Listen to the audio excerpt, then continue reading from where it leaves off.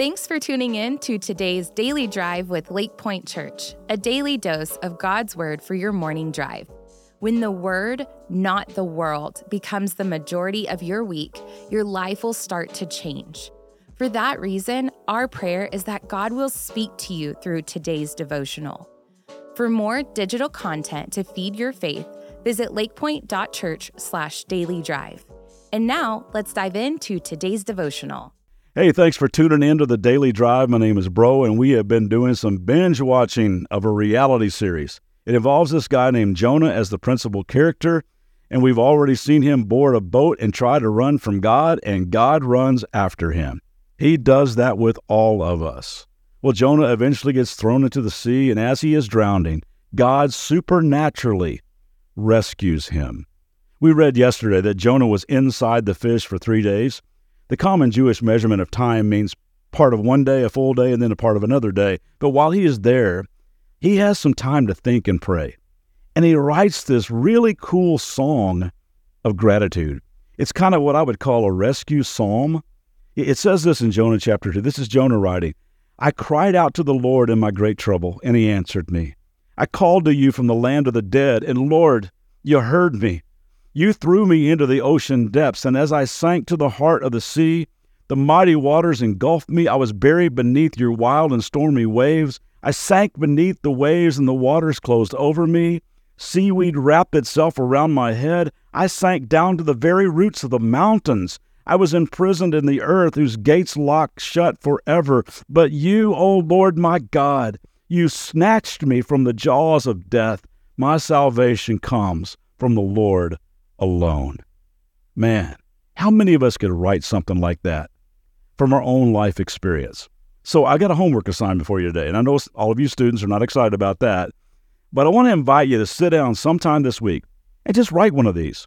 Grab a Bible or get a Bible app and use Jonah 2 as a backdrop and just write your personal rescue psalm of gratitude. I think it'll be a great exercise for you to do. I think it'll raise your level of gratitude. I asked several friends to go ahead and do that, and they gave me permission to read theirs.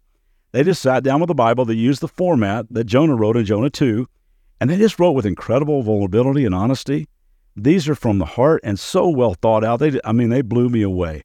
These are men and women who have been rescued from various things. For instance, the guy who was rescued from a long-time battle with drug abuse. He writes, "As I sit in the living room in a cloud of smoke, I'm thinking, I'm drowning. I thought it's just pot. But in reality, I was sinking deeper and deeper into Satan's hands. But now I know God was by my side. And when I reached up, he reached down and pulled me out of the cloud. When my head was full of smoke, I couldn't see you, Lord. But now that my head is clear, I look back and see where you held my hand through the rough times. I will praise you daily for making my life worth living. I will say salvation comes from the Lord." Isn't that good? From a girl who was rescued from an eating disorder, she writes, "Barred beneath my pit of perfection, the scale, the mirror, the failure, the pressure. My worth was my weight.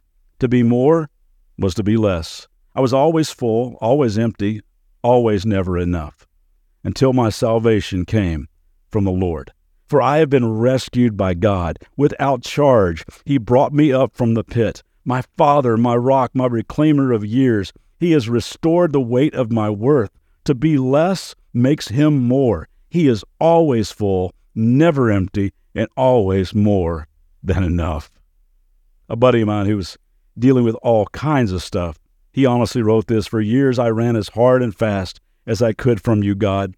My desires revolved around material items, BMWs, Mercedes, Porsches, anything that gave me the appearance of success to those around me. I, like Jonah, was drowning in debt, chasing something I couldn't get. No matter what I achieved, and it was never enough.